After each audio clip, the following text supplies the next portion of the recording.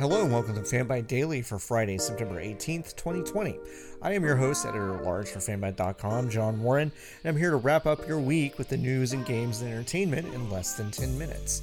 CD Projekt Red aired the third episode of Night City Wire today, which is what the company calls its preview events for the upcoming open-world RPG Cyberpunk 2077.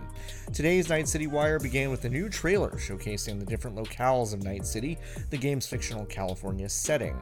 Next, the team showed the different gangs that run Night City, which seemed to suggest the team has not actually learned a lot over the last 18 months from criticism regarding stereotypes they've chosen to lean on when developing their mini characters. For more thoughts on that, you can head over to Kenneth Shepard's piece about the presentation over on fanbyte.com. Okay, fine, I'll give you two of my thoughts for free. One, the Chinese-coded Tiger Claws gang runs around with katanas, a weapon that is not at all associated with China. That's just one.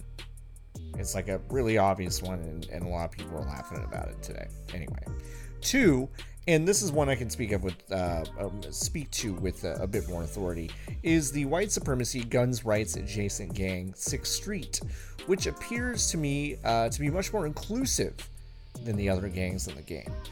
While I am aware that the 6th Street gang appears in the original source material for the game, the developers have seemed to have gotten shy about holding up a mirror to some of the genre's worst fans, instead opting for the Far Cry 5 approach of showing the player a caricature of white supremacist ideology, but saying that it belongs to everyone. It's just kind of strange. It's not the first time the team has run into issues of representation, and while marketing can truly be the game's worst enemy at times, it's beginning to make many wonder if it's a trend and not a blip with this game in particular. After the gangs trailer, the team showed us PC specs for the game, which are pretty beefy but not out of control. You'll need 70 gigs of storage, and I recommend 12 gigs of RAM and a GTX 1060 or higher for your GPU.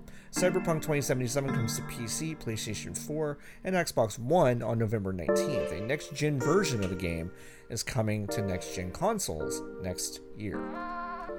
If you're hoping for a clean resolution and release to the drama that has been Beyond Good and Evil 2 over the past decade, well, first of all, I need to teach you about cause and effect, and second of all, I have some news that could further send you into despair.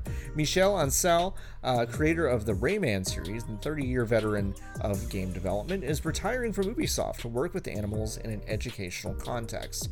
That sounds like a really great change of career, Michel. Anyway, he was once deeply involved with the struggling development of Beyond Good and Evil 2, the highly anticipated sequel to one of the aughts' most underrated games.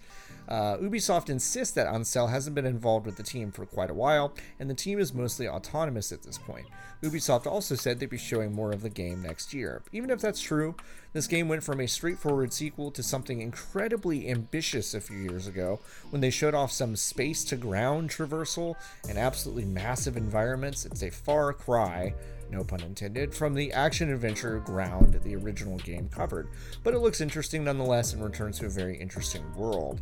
Even though it's sad that Ancel won't be involved in the game anymore, it's nice that he's leaving Ubisoft for extremely cool reasons and not extremely bummer reasons like so many of his colleagues at the company have in the past few months.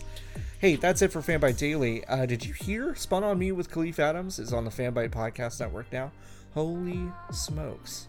You can check out the Premier Games podcast spotlighting gamers and developers of color over at fanbyte.com/podcasts or podcastnet.work. Our other extremely good shows are also there, so please check out those as well. Thank you for hanging out all week. It's been a pleasure. We'll see you on Monday. Have a great weekend.